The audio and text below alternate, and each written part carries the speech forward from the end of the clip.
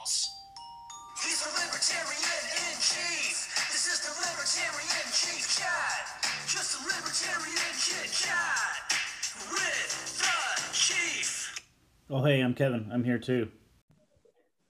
All right. Welcome to Chief Chats with Todd Hagopian and Kevin Hobby. I'm Kevin Hobby. And I'm Todd Hagopian, and we have a fantastic guest on today, one of our favorite members of the Oklahoma Libertarian Party, Chris Powell. Chris, you want to introduce yourself? I'm a longtime member of the Oklahoma Libertarian Party and currently a member of the Bethany City Council. So I'm one of those rare breeds of libertarian elected officials. It's fantastic. And actually, there's more backstory to this that we should probably get into before we all jump in. And Chris is, I believe, I hope I don't offend anybody else, I believe Chris was the first Oklahoma libertarian that I talked to when I came to Oklahoma. And I believe that first Twitter exchange actually happened when I was still in Ohio on my way to Oklahoma while you were in the governor's race. You and I didn't get close probably until after the governor's race when you started running for city council. But the interesting part of this story is that Kevin reached out to me sometime there and said, hey, I want to get involved in the Oklahoma party. Who should I talk to? And I gave him your name. And then Kevin winds up being the vice chair of the party. And then Kevin drags me in and has me become, recruits me to be the Northeast chair of the party. So all roads lead back to Chris. That he took both Kevin and I from being loudmouth Twitter folks to actually being productive, involved members of the Oklahoma LP. If I get that story right, Kevin, I think that's how it all. That's 100% right. All roads lead back to Chris. So what I hear you saying is that for Kevin and Todd, I'm the one responsible. That's yes. Right. Everything that we do wrong from here forward is your fault. I think, but even to this day, I think Kevin and I both put you out there whenever anyone's talking about, the LP in Oklahoma and who should they talk to if they're interested. And we usually send them your way first and then move on from there. But thank you again for coming on. I think this is going to be a good episode, folks. We're going to be talking a lot about the nomination process in the Libertarian Party. There's multiple levels that we'll be talking about, both on how states work in nominating local races and state races, along with how the presidential process works. One thing that we ran into this year that was interesting in my eyes, because I haven't been in the party for very many cycles, is that when Jo Jorgensen got nominated, there were a number of libertarians that didn't even realize that had happened. And then when they found out it had happened, didn't understand what the process was to get there. Now, the three of us on this call listened to all the debates, had multiple discussions amongst us, and talked to 100 other delegates here and there throughout the primary season. We were intimately involved, but not everybody was, and not everybody understood it. And that caused some rifts right out of the gate, which was the worst thing that could possibly happen, in a presidential election during that time period, which was kind of the May-June time period. So maybe we'll start with the presidential just because it's most relevant and it's kind of what people were interested in on Twitter. So Chris, do you want to walk us through how it works, and then we'll just come in with questions and comments from there? Just the whole presidential nomination process? Just starting with, how nothing really, so let's start with how the campaign starts, because that happens way before delegates are even picked. And we'll just kind of roll through the whole process. So take us through, now you're talking 2022.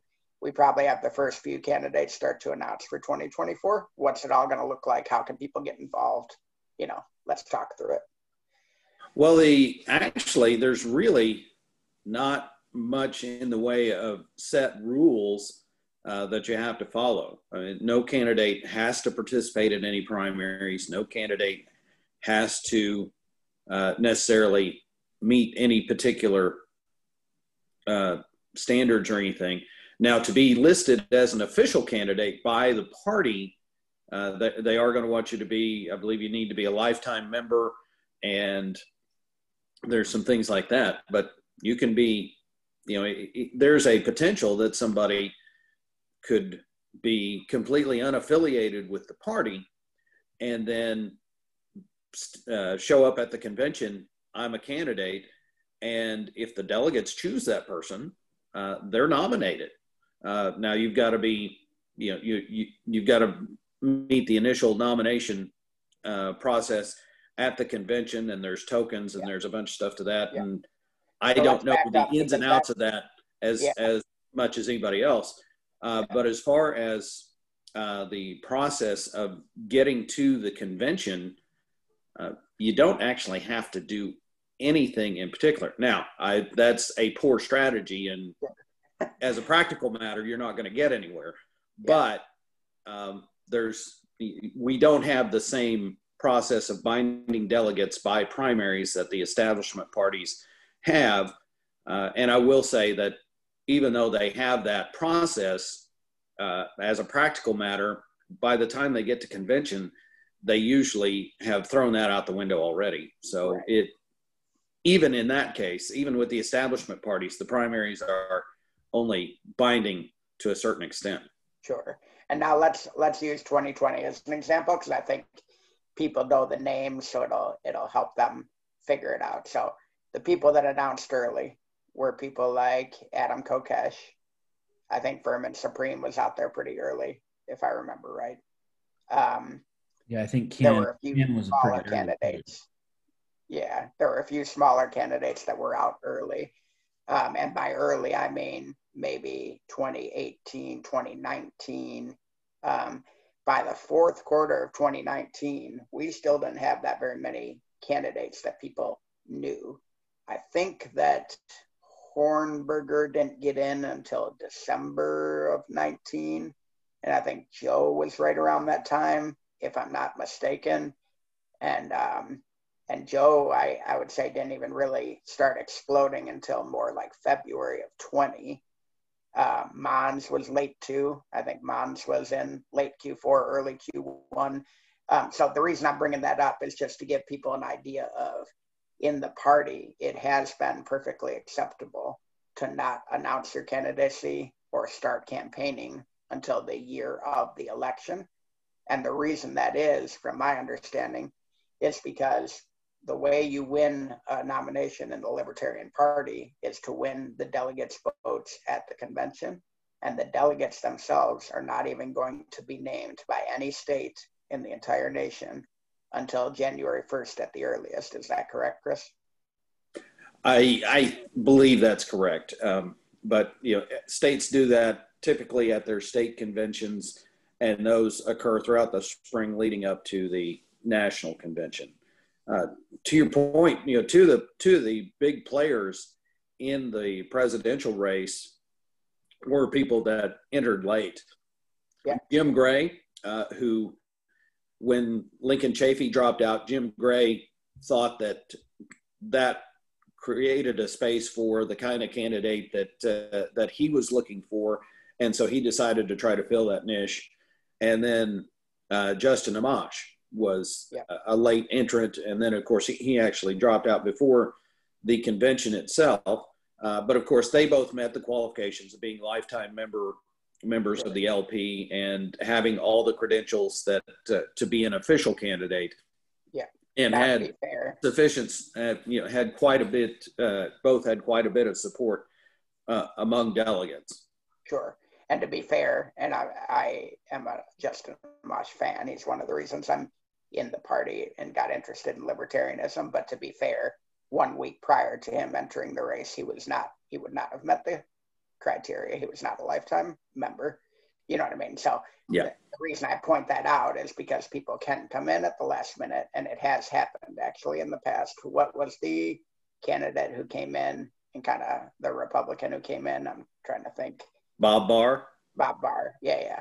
So talk to me about how Bob Barr happened, just so people understand. Yeah, that was a poor choice.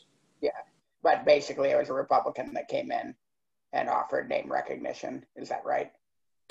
Pretty much. We had one of the other candidates that was in the mix that year was Mary Ruwart, and we would have been much better off to have chosen Mary Ruwart. Yeah, Mary Ruwart, the fantastic author, who's also very active on social media. You all should be talking to her and reading her stuff. And she even, every single election, her name comes up as somebody who people still want to run. But okay, let's go back and start talking about the states a little bit. So as you go through this nomination process, let's talk about Oklahoma. So we were all delegates in Oklahoma. Our convention, unfortunately, got delayed because of COVID, but we had basically a nominating convention to elect our delegates and to do a straw poll. You guys all remember that? Everyone was there. Yep. Okay. And so that would have normally had happened at a convention. And what happens is the delegates get elected by the body. So we had, 35 to 50 people that were voting at that time. I can't remember. And certain of us stood for delegate election. And I believe all of us got elected in that process. And those delegates then become the ones with the votes at the convention, right? And to your point, Chris, we then took a straw poll afterwards, and I believe Jim Gray had just entered the race at that point in time, like the day before or something, because I think I remember his name getting a vote or two, and Amash was not in the race at that time. So it just goes to show you how late certain people did enter, that it was basically after our convention had gone over. And so the straw poll at that time went Hornberger. And the interesting part of that, just to touch on, is that at the end, at the convention, Chris, you and I were there, there was exactly one vote for Hornberger from Oklahoma, and it was me. But he won the straw poll. And so that's what I want to talk about here. So A, our primary got canceled, and B, the straw poll didn't mean anything. So talk a little bit about that, Chris, just so people can understand. Well, lots of different states, and every different state has their own system as far as whether they even have a primary or they have have parties have caucuses. Well, the state doesn't tell them to have caucuses. That's a party-run thing. We had, just like the establishment parties, we had a mix of states that had primaries and had their own caucuses or straw polls and what have you. The one difference being that we don't bind our delegates in any event. But even in the states for the establishment parties, again, where they do bind the delegates, they're not really bound. Party rules can overrule that. And the establishment parties do it all the time, where they make their nominations unanimous or whatever the case may be. So that whole binding thing is, to me, it's a non-argument, right, that it should be binding, because you do have a very fluid situation, and you can have things change at the last minute and get to convention, and the delegates have the power. The delegates are the people who have been chosen to make make that decision and make the nomination decision. And they can look at all those primary results all across the country and see how that works. But yeah, we had several states that had nominating or had primaries. Oklahoma did not, because nobody paid the fee to enter our primary. And so we did not have a primary contest here. Right. Now, one of the things that happened, I was doing my best to encourage candidates to enter our primary, but there was a concern by most of those candidates that they either didn't have the funds to pay the $5,000 fee, or they had it, but they thought it would be better used on something else besides that. But what happened here in Oklahoma was that since we regained ballot access in 2016, the only time that we have had a drop in our registration numbers was during the presidential primary, because they thought that we were not a party anymore, or they wanted to vote in one of the other party primaries. They wanted to participate in that process. And we lost a significant chunk of our registrations. Now, after that was over, it picked back up again, and we've actually done very well this year. I believe we're knocking on the door of 15,000 if we're not there already. Yeah, but not having that primary when the establishment parties are having theirs and everybody can see that, and we're the libertarians, it's a problem. Some of the other things that happened in the primaries were Missouri, they have $1,000 filing fee, and the only person that paid the fee was Jacob Hornberger. Yeah. And so he beat none of the above fairly soundly. And, he got the win for that, and he got the results were reported and all of that. But in none of these primaries, with the lone exception of North Carolina, where did anybody really campaign to win those primary votes. Hornberger put some effort into reaching out to some different constituencies that are out of the normal libertarian kind of stereotypes. But we really didn't see any results to indicate that we got anything out of that in the primary results. So to me, that's something that we need to work on going forward. Those primaries, I don't want them to be binding, and I'll argue with anybody who does, but they are trial heats. They're opportunities to see what our people can do and have them compete against each other. And if we can see from those primaries that we've got somebody who's really good at taking the libertarian message and selling it to a broader audience, and we can see that, then the delegates at the convention will respond accordingly because they'll have the evidence in front of them. So let's talk about the difference between a primary and, say, a straw poll. So typically how I understand it is the primary, say here in Oklahoma, you have 15,000 registered libertarians who can vote. Let's say 3,000 to 7,000 of them get out to vote. You end up picking a winner among 3,000 to 7,000, votes. At the convention, when we did our straw poll, you're talking about 35 to 60 people that were casting votes at that thing. I can't remember. It might have been more than that, but less than 100 were casting votes in the straw poll, right? And then at the convention, you've only got 14 delegates coming out of Oklahoma. So the reason I think Chris is arguing for a primary here is because you're not necessarily just targeting the activists who sometimes, will veer towards the toughest candidate or the most this candidate or the most that candidate. I think what Chris is saying is primaries are helpful because you see who can endear themselves to the 5,000 libertarians out there and potentially even more, Well, not just the registered libertarians, but who can get a bunch of people to change their registration to libertarian, or if it's an open primary, in Oklahoma, we could choose to open it to independents, not Republicans and Democrats, but we could choose to open it to independents as well. If you had somebody who came in here and campaigned and not only got 5,000 libertarians to show up and vote, but got another 10,000 independents to show up and vote for them, that would say a great deal. Yeah, so I think that can transition us into the next part of the topic, which might be open versus closed primaries. But first, before we get there, because I know that'll be fun, before we get to open versus closed primaries, let's just talk about the binding for one more minute. Is it actually against the rules to make it binding? That's how I understand it, is that you're not allowed to make it binding. Is that correct for us? I believe it's in the party bylaws that. And you were going to say that word, because that's what I want to get to, is can you talk a little bit about why bylaws are important? Because I know that the Twitter sphere goes crazy whenever anyone says bylaws, because, why do we have to listen to blah, blah, blah?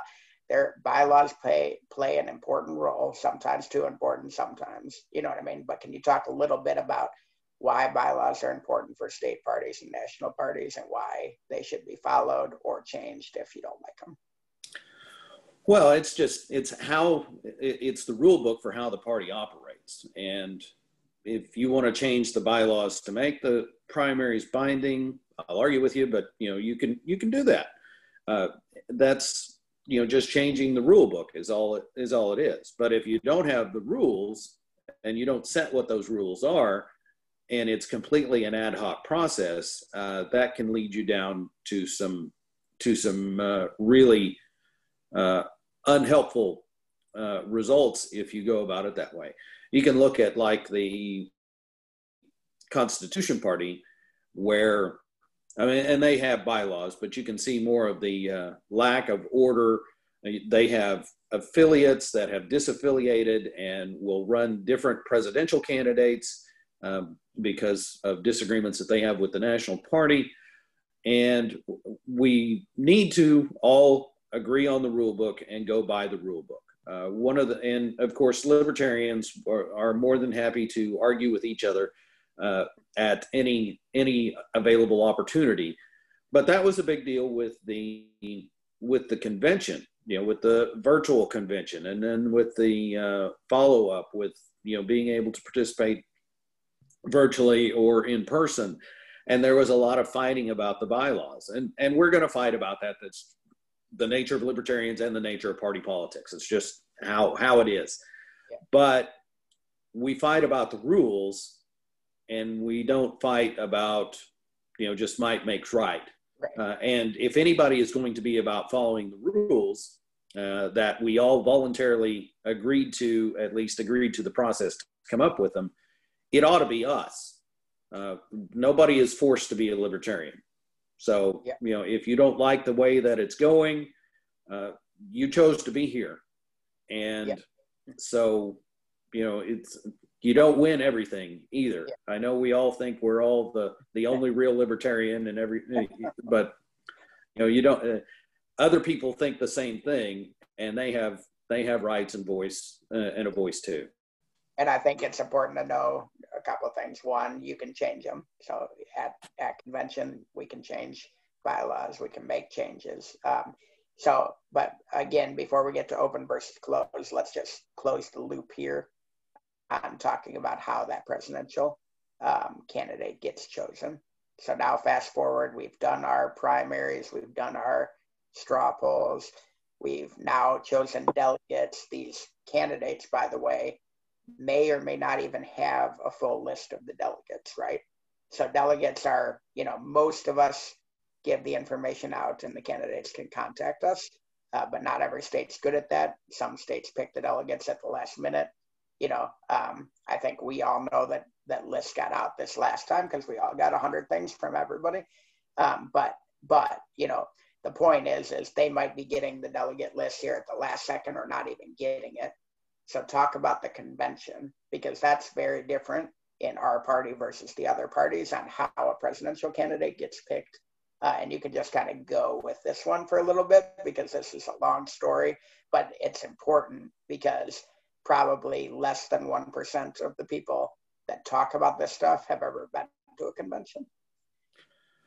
Well, and to be fair, the first national convention that I attended was the one this year. So I did not experience firsthand any of the previous ones.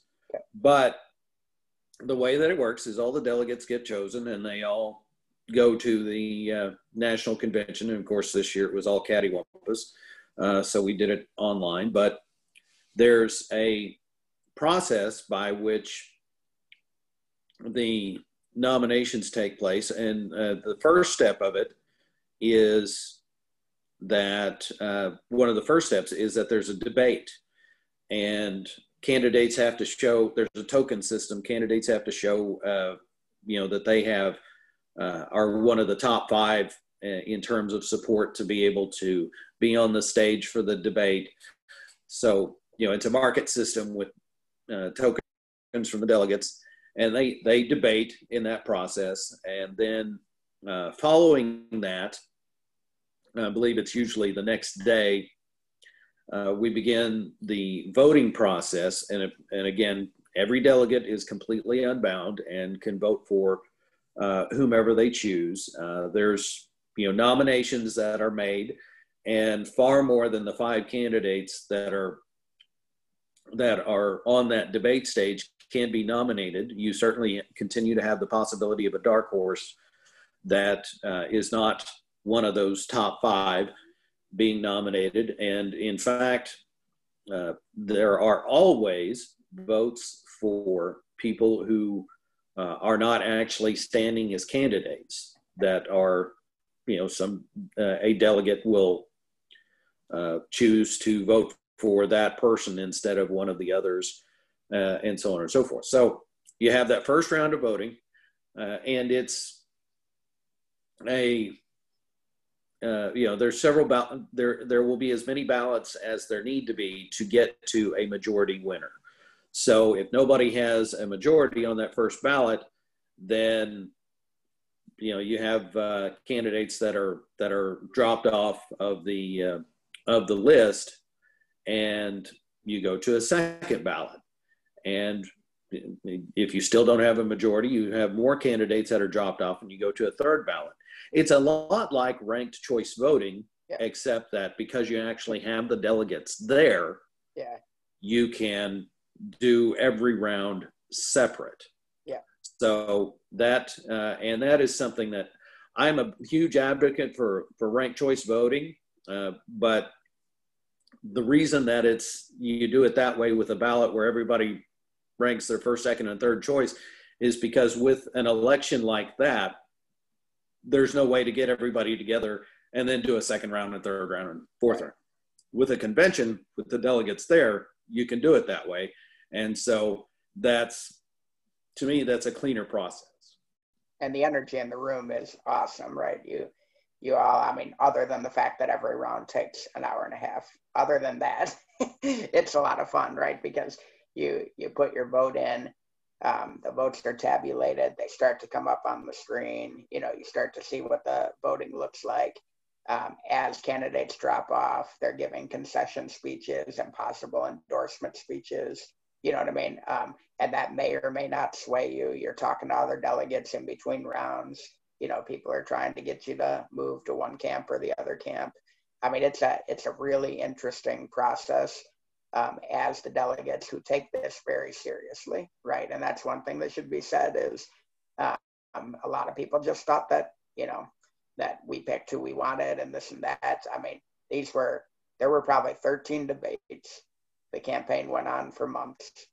These guys visited dozens of states, and the delegates took this very seriously. And in the end, an insurgent candidate essentially won. Somebody who surged the last 3 or 4 weeks of the campaign, was always top 2 or 3. So I don't want to make it, you know what I mean?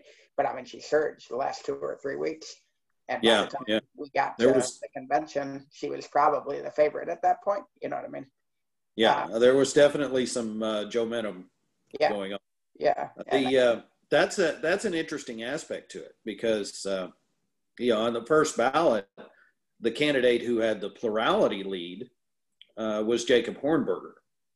And I don't remember off the top of my head, but I think that continued at least through the second ballot with him having the most of any individual candidate, but he didn't have a majority yet. Yeah. And the people who liked Hornberger really liked Hornberger. But the people who liked some of these other candidates, they, for their second choice or third choice, when they were looking at the other candidates besides the one that they preferred, far more of them liked Joe Jorgensen than they liked these other candidates. So that's kind of how it, that's how it played out for Jorgensen to come from, second to pass into the lead and win the nomination. And, that's really, that's why you have that balloting system. Yeah. One of the things that was unfortunate about the fact that was an online process is that when it's in person and everybody's in the same spot together, is that there is a lot more opportunity for dealing with each other and working things out. And, there can be a little bit of horse trading for various things among the delegates, but that's something that we didn't have the opportunity to have in the same way with a virtual convention. So I'm hopeful that does not in any way become the norm. happened a little more in the VP race. I would say there was a lot more phone calls and texting going on during the VP race. And but yeah, to your point, and I was on the Hornberger team, and the interesting thing about the way the Libertarians do it is we knew it was going to come down to second place votes because Joe had so much momentum. If it had happened a month earlier, it might not have. Hornberger might have had enough first place votes that he could have limped into the lead or into the win with just a handful of second place votes. You know what I mean? But by the time we got there, we knew that if he didn't get, 35 or 40% on that first ballot, that we probably weren't going to make it because we weren't going to have enough second place votes across the other candidates. And so when that first ballot came in, yes, he was winning, but we all kind of knew where it was headed just because the second place votes weren't going to be there. And that's unfortunate, but it is what it is. And that's an interesting part of libertarian politics, right? And so for somebody like an Amash or a Gray, who had pretty good base support in the party, but there were enough people that opposed the races for various reasons, whether it was because they came in late or whether it's because they were too pragmatic or whatever. It's hard to win this nomination if you're not getting a number of first place votes and then a whole tidal wave of second place votes. Well, now, guys, I was told by some pretty esteemed political commentators on Twitter that Joe actually paid off all of the delegates. Oh, yeah, I heard that. I haven't got my check yet. Have you guys? I did not get a check. I endorsed her in February. I haven't gotten. I keep getting emails asking me for money. So I don't think this worked right. I know. Yeah, Chris was an early endorser of Joe, and it was so funny because I still remember you telling me that she was going to win, and I was like, "You are crazy. She's she's way down in the polls and this and that." And yeah, you were right. Yeah, no, that was good. So anyway, so that's how the nomination process works. It's essentially, so as we go into 2024, what's going to happen is no one's going to know who the delegates are until the beginning of 2024. You will probably, my assumption is, based on what I'm hearing, is that people are going to declare earlier this time. We're going to have bigger candidates this time. So hopefully we have a real race that starts sometime in 2022. That would be ideal, so that libertarians at least get to know the major candidates. And they'll probably all be hitting all of us up on email and phone calls because we're in the database as delegates and likely future delegates. But again, they won't know who the delegates are until these various conventions happen. And so they're essentially going to have to market to all libertarians. But again, primaries and caucuses are going to happen, but won't be binding. And that's how 2024 is going to play out. I hope that was hopeful for the people who have not been exposed to that previously. So to recap, just because we talked about a lot. So just to make it simple. Yeah. Delegates are elected at convention. So if you are concerned about who the POTUS candidate is, you need to be at convention. You need to be involved in state convention. So that's how you get involved, and that's how you can make your voice heard. If whether or not we have a primary that you see on your ballots is non-binding. So if you want to be involved, come to state convention. Once those delegates are elected, those delegates will go to national convention and they will cast votes for the POTUS candidates. So if you want to influence who you want to win, you need to come to state convention and you need to cast your vote there. Yes. And prior to state convention, you need to start looking at the rules inside your own party and contact your state party. Some of them you'll need to be a member for X amount of time before you vote at state convention, or X amount of time before you stand as a delegate. And if you are interested in being a bigger part of the process, then you run as a delegate. And the only thing you have to know about that is you're committing to show up at the convention on your own dime. So this year it was in Orlando or online. Chris and I both went to Orlando.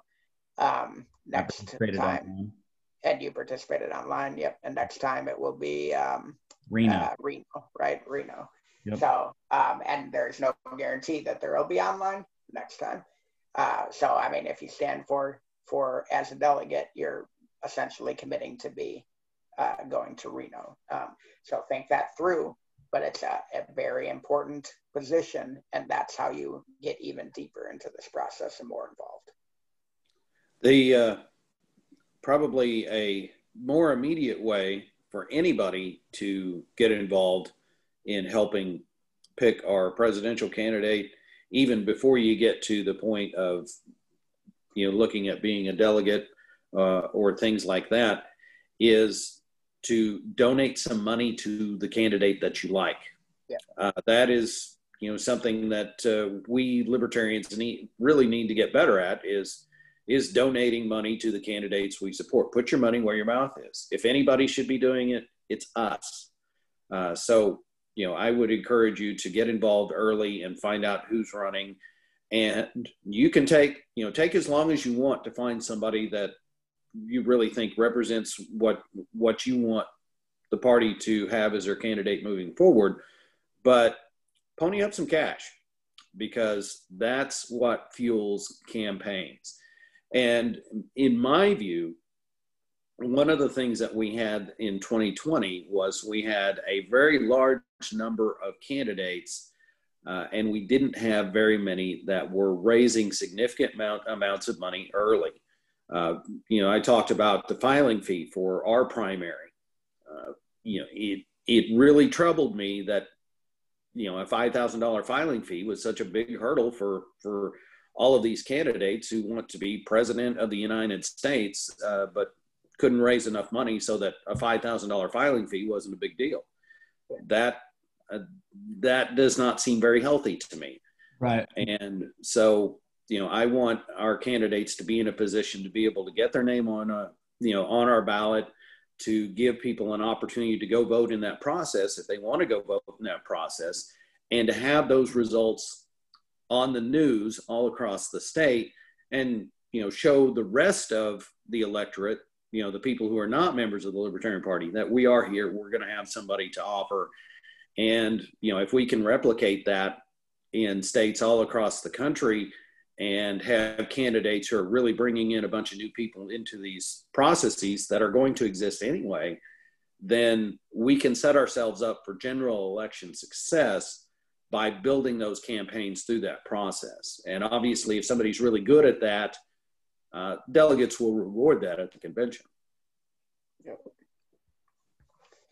Yep. All right. So let's jump into the more fun topics. So we're going to talk about open versus closed primaries, and then we'll shift into state nominations and the different ways that states. So we probably got 5, 6, 7 minutes on this, and then maybe 10 minutes on that, if that works. So Chris, kick us off. Tell people what an open primary is versus a closed primary. And then Kevin, we'll let you start with the argument. Well, a open primary, which states have different processes. An open primary is one where a voter can go in and get a ballot, and they can choose any candidate who is running for that office, regardless of primary, and support that. They're not limited by it being candidates from a particular party in the primary, and they're choosing candidates for the general election. There's a variant to this in California and Washington called Top Two.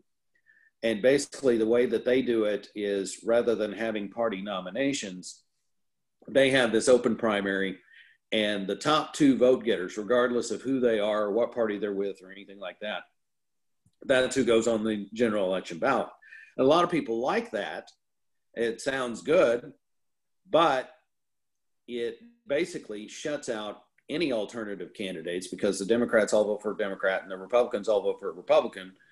And so when the general election comes around and the vast majority of people who are going to vote show up, they have their choices already narrowed down for them.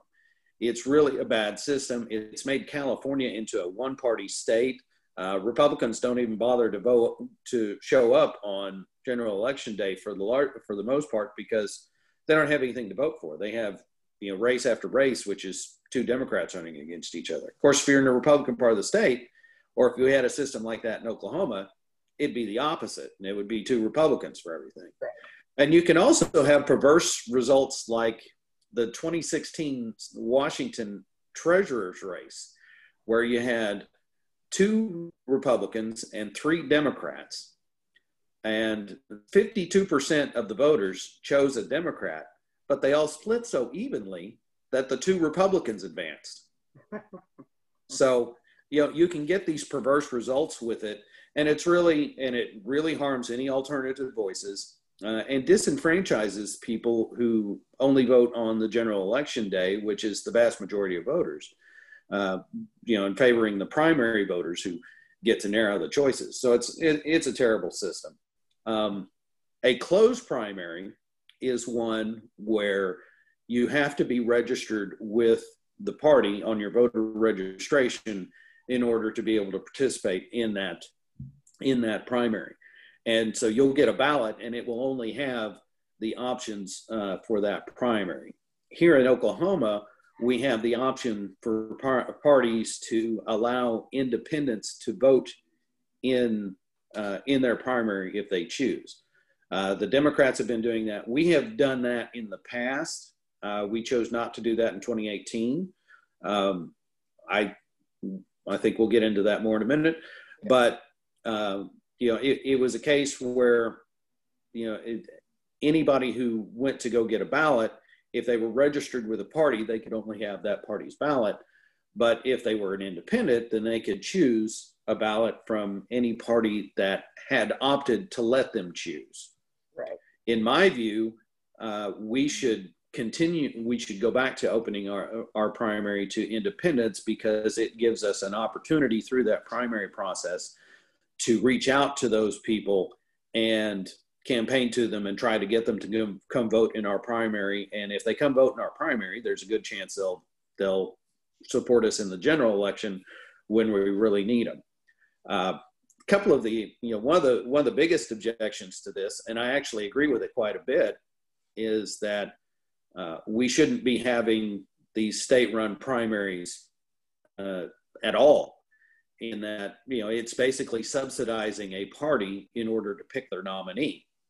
And I agree with that, but until we can get that changed, we should deal with reality and use the process as it is, the best way that we are able to do so to benefit what we're trying to do. And, if we can avoid primaries, which, in large measure, we have had primaries because we wanted to for various legal reasons. But, if we're going to have this primary process and we can use it to grow the party, that does a couple of things. First off, it does allow us to grow the party. And second, it will give us leverage to be able to try to change the law so that we don't have this process that subsidizes parties to pick their nominees. So I think we should open it.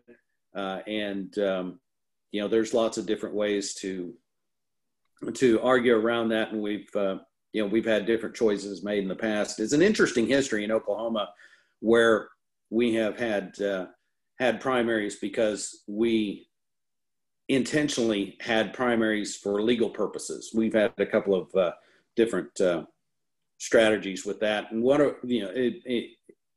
in 2000 in particular, it was to try to affect ballot access laws in general. Right. All right. So Kevin, there's 300,000 independents. There's 15,000 libertarians. And by the way, just make this clear, this is not just the presidential primary. This would be governor, gubernatorial primaries, senatorial primaries. This would affect all primaries, correct, Chris? Yes. Okay. Yeah. So Kevin, 300,000 independents, 15,000 libertarians. What's your take? I think open primaries is 100% the way to go, because we're never going to be able to win any election, any statewide election, without getting independents to vote for us. They make up such a large they make up such a large portion of the voters, especially in Oklahoma, that it's illogical of us to think that we're just not going to campaign to them at all, and then hopefully they'll vote for us whenever they see us. To kind of echo Chris's point, if they see us in that primary ballot, then they'll at least have some name recognition whenever it goes forward. They'll get on their social media, they'll look up who that person is and kind of go through that thought process. I know the argument of, well, we want libertarians to decide our candidates, not independents. And that's really, really great if you want to continue winning arguments online and losing elections. So I guess so I'm supposed to take the opposite view here, and you guys have been kind of precursing all of my arguments here, but let's talk through it. So, first of all, Chris, can you actually have an open primary where everybody's allowed to vote in anything, or is it in Oklahoma you can only do your party plus independent?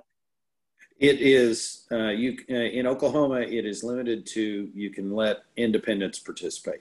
Okay. We actually had a Supreme Court case requesting the ability to let people from those registered with other parties participate.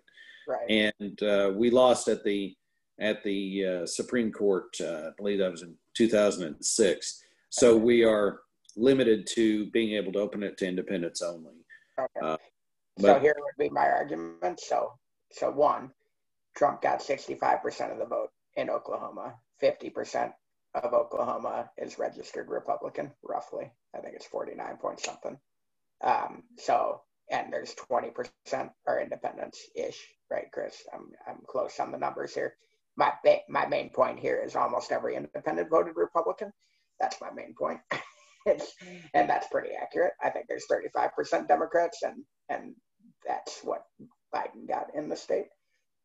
So my point with that is by opening it up and allowing independents who tend to vote Republican in Oklahoma to vote in the Libertarian primary, you do, especially when it's a 300,000 to 15,000 ratio, you do open yourselves up to an opportunity for them to flood the ballot box and take out your preferred candidate. So should we have a candidate that actually has a chance and the Republicans decide to plant a candidate in there, the independents could certainly sway an election. Not hard at all, because they would have to get 10% of the vote, 5% of the vote to outpace all of the 5% participation to outpace all of the Libertarian Party. So when the ratio is 300 to 15, it's still very dangerous. Not as dangerous as 2018, when the ratio was 300,000 to maybe 7 or 8. You know what I mean? Whatever it was in 18.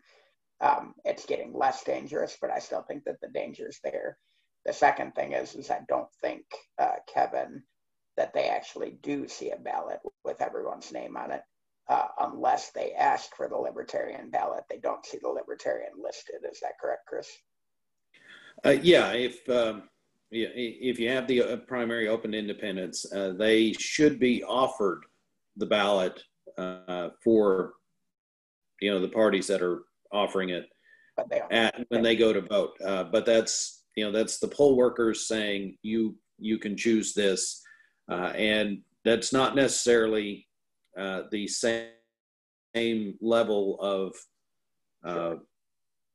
opportunity that's presented at every polling place. But yeah, they have to only pick one ballot, right? They have to right. If us and the Democrats both have it open, they can't take both. They got to pick one of them. My point is, if you don't get any extra exposure by having an open primary, you would have had to have already had the exposure. Your candidate would have had to already have gotten the attention of independents, because unless the independent is planning on voting Libertarian, you don't get any name recognition by being on the ballot and having an open primary, because they're not going to pick the Libertarian ballot to begin with. Right. Well, my argument against that would be, like you said, those independents most readily vote Republican. They're not going to be offered a Republican ballot, and most people look at Libertarians as Republicans who like weed. So if they're at the ballot and they get offered one for Democrats and one for Libertarians, they're probably going to pick the Libertarian if they're already voting Republican and those are their only choices. And that's a fair point, which makes my other point even more serious, because what you're talking is potentially 100,000 people that know nothing about libertarianism other than weed, and now are picking our gubernatorial candidate. You know, I would. it's only an issue if we have more than one gubernatorial candidate, and B, if there's one that's really bad.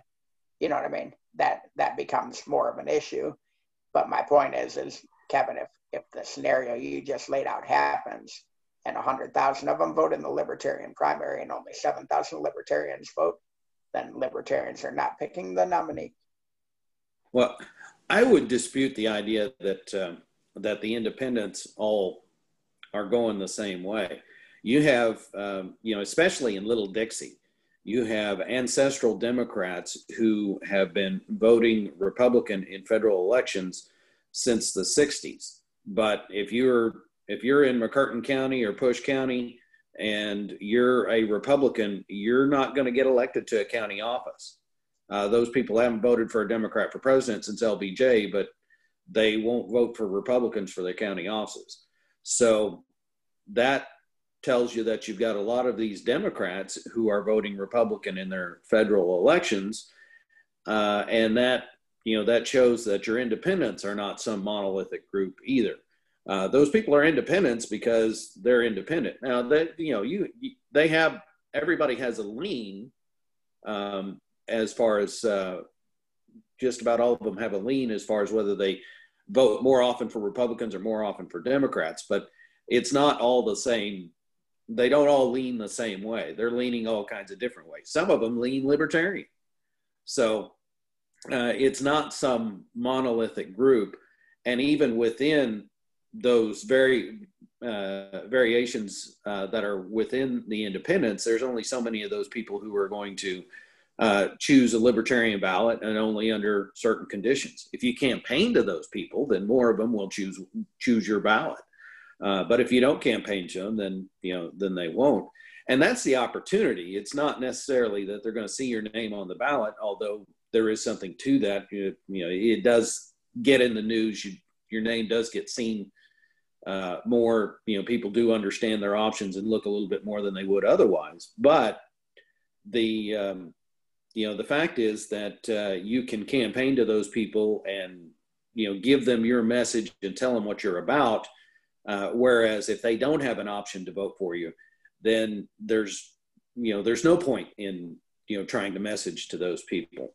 And I'll go back to 2018. One of the Republican candidates that year was Dan Fisher. And Dan Fisher is very much a social conservative, faith-motivated candidate. Abortion is his big issue. And there were, he may not have made a lot of noise statewide necessarily in the results of the Republican primary, but he actually did win a county. He won McCurtain County. And so, there were definitely a cadre of supporters for Dan Fisher. Now, let's say we go back to, fall of 2017, and Dan Fisher decides that he wants to get to the general election ballot, and he doesn't care how he gets there. And he decides that he's going to go after the Libertarian nomination. Now, you can say that's why we need to have the closed primary, so that if somebody does that they can't round up a bunch of independents and come into our primary. And then, the argument will usually proceed from there that if we didn't have primaries at all, they couldn't do this.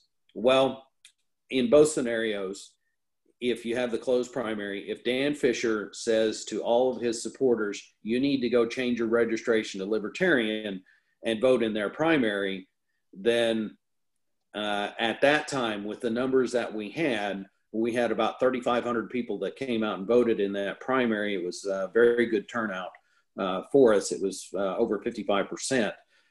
We dwarfed what the other parties did with our turnout. Dan Fisher could have gotten, a couple of thousand people, 2,500 people I think, could have gotten that many people to change their registration and take our nomination through that primary process, even though it was closed. It would have been easier with the larger numbers available for us to counter that by going out and, campaigning to independents, because those independents wouldn't be for, leaning towards Dan Fisher. All of the people leaning toward him would be registered Republican. Yeah, I guess I would argue that his path would have been easier with an open primary, because he could have done the exact same thing but not had to get anybody to change their voter registration. So then he's just reaching out to his mailing list of supporters, telling them to make sure to grab, the libertarian ballot on election day. And I'll close my argument with this.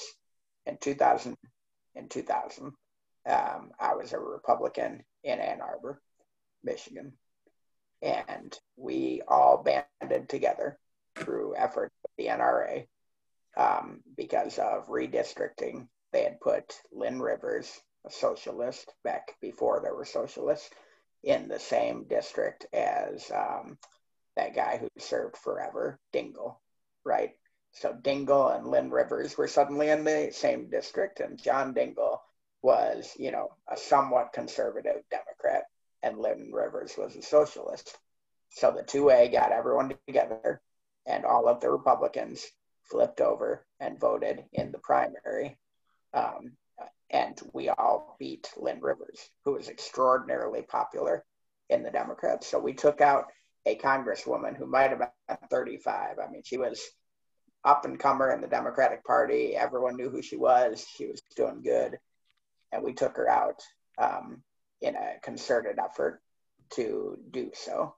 And ever since then, I would say I am a little jaded on open primaries, because usually everyone says, well, it never happens, it never works. Well, at 20 years old, I watched it happen, and it worked. and it barely worked, which means that the effort that we did was the trigger that made it go, I would have to look into that race, but it might be the exception that proves the rule, because take the Libertarian primary in 2018. One of the things that many people expressed a concern about was Joe Exotic, and that if the primary was open, that all of these independents would vote for Joe Exotic. And I'm here to tell you that the reason that Joe Exotic lost that primary was not because it wasn't open. It was because he did not do a good job at all of campaigning. He wasn't doing anything. I was going around the state knocking doors of registered libertarians all over the state. Rex was going around doing meet and greets in counties all over the state. We were out there trying to round up votes and communicate to people, and Joe was, in parades on top of his limo. He was not going to win regardless. So, this idea that these kind of candidates can come along and independents will just vote for them. Well, that's simply if they run a better campaign and they have a better idea that resonates with more people, then yeah, they can beat you.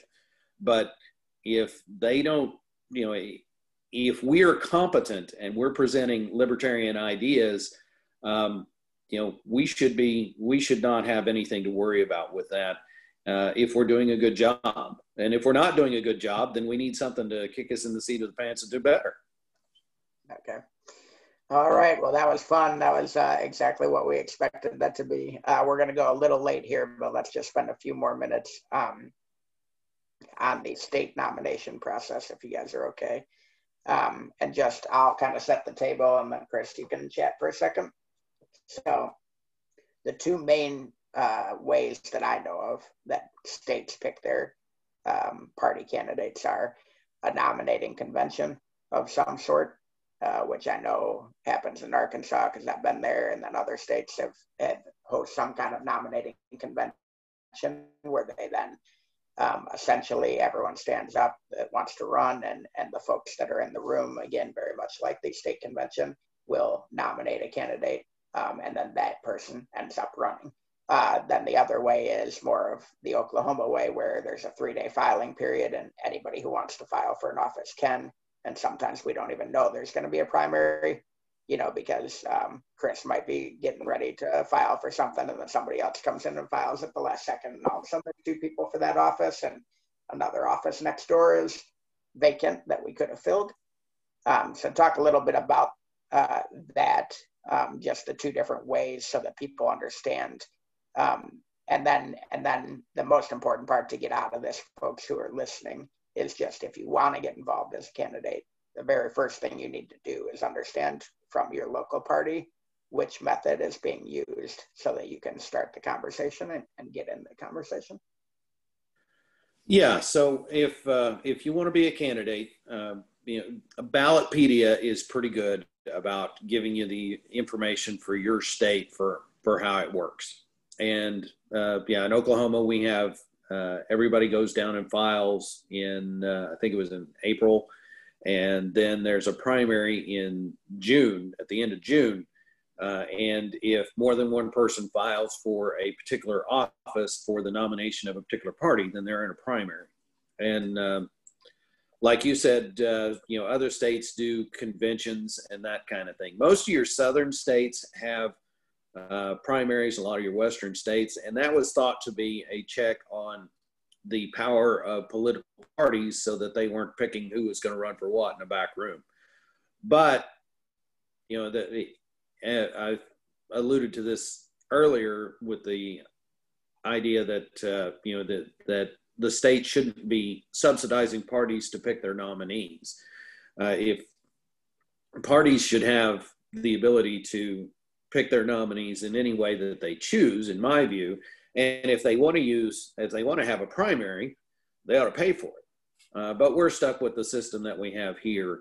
And, other states are stuck with their process. I talked about top 2 and how that's a terrible process. But, one of the things about it is that for that primary election, anybody can participate, and your party doesn't have to be recognized.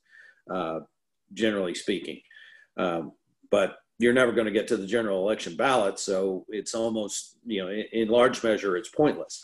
So, there's lots of different ways to do it, and you need to, look at your state election board's website, and you need to, check out Ballotpedia, and talk to somebody in your party, somebody locally who knows how it works and knows the things that's not necessarily put in the law that you'll want to know. And if you want to run for something, that is, I say it pretty frequently, campaigns drive the bus. You can have these arguments about the bylaws of the party. You can say the presidential candidate should have done thus and so. You want to make a difference and change things and how they operate. Be a candidate and show us how it's done. If you're right and you have success, other people will copy what you do. But if you run and then that's the way that you figure out that you don't know what you're doing, that gives you an opportunity to learn and do better the next time, or maybe help somebody else who is trying to do that because it didn't work quite the way that you thought it did. But that's the way to make change. Campaigns drive the bus. So, be a candidate, support a candidate, get involved in a campaign. That's where we're really going to make change and make progress towards more liberty. Yeah, I think it's a great point. I think for folks that are young in the movement that want to be involved but aren't ready to be a candidate, jump on a campaign. Every campaign is looking for volunteers, I guarantee you. There's people that will take your help. And then if you are looking to run, find the right race. Chris and I are big on trying to find 2-person races. That's something that you and I have focused on in the past successfully. 2-person races are great. Sometimes they can't happen. And if they can't happen, then find a race that you can be effective in, that you can raise enough money to run effectively in, and that you can potentially get the word across to as many people as possible. That doesn't necessarily mean a 21-year-old is running for U.S. Senate. You could be much more effective running for a state house or even city council in a nonpartisan race. As Chris, recently found out, getting elected with 63% of the vote, I think. against two other folks. So he was in a 3-person race, nonpartisan, got 63% of the vote. And that happened to be a fantastic race for him, coming off of a gubernatorial campaign. And Chris, don't let me forget that you're up for re-election, so I will let you plug that at the end. But that is how you get involved, folks. Talk to your state party, look into the races that are coming up in 21 and 22, and decide what you want to be doing. Kevin, you have anything to add before we let Chris plug away? If you're wanting to get involved, feel free to reach out to any of us. We can probably put you in the right direction to get with your state parties. I know some states, they don't have, the easiest network to get a hold of, but if you want to get a hold of any of us, we'd be more than happy to point you in the right direction. Yeah, I would say Kevin is one of the better networked folks here from a national perspective. Chris was involved in Joe's campaign. I was involved in Hornberger's campaign. So we had whips, all over the country. We can potentially put you in contact with the people you need. All right, Chris, what do you want to pitch? What do you want to talk about? Tell people where they can find you and what you're up to next. Well, I do want to start with, I ran for county clerk in 2016, and I got 36% of the vote in a two candidate race. And then in 2018, I ran for governor. I was able to win the nomination and built a campaign and got a lot of people on board and made a lot of good connections. And then last year, as you mentioned, I won this city council seat. And, all of that, starting from that race in 2016, built towards winning this city council seat. And that was largely starting out by myself with that. And then it was really this tremendous team effort last year to win this race. And both of you guys helped support our campaign and came out and, Todd made a bunch of phone calls and, Kevin came out and knocked some doors with us. And there were a bunch of other people who did that too. It was a team effort.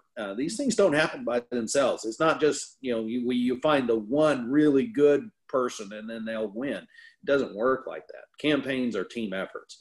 But it's chrisforcouncil.com is my website. There's a link on there, make a contribution. That'll take you to the antidote. And you can be part of the team to help me get reelected. And I need the support.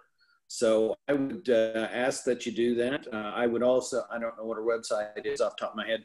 We have a candidate for a special election for state Senate to replace Stephanie Bice, who's going to Congress in Senate District 22. That's Natalie Bruno. And I'm sure you can Google up Natalie Bruno and find that. I think her election is going to be a little bit later than mine. But that's a state legislative race that if you want to get involved in that, you can do that. There's all kinds of different races at different levels out there.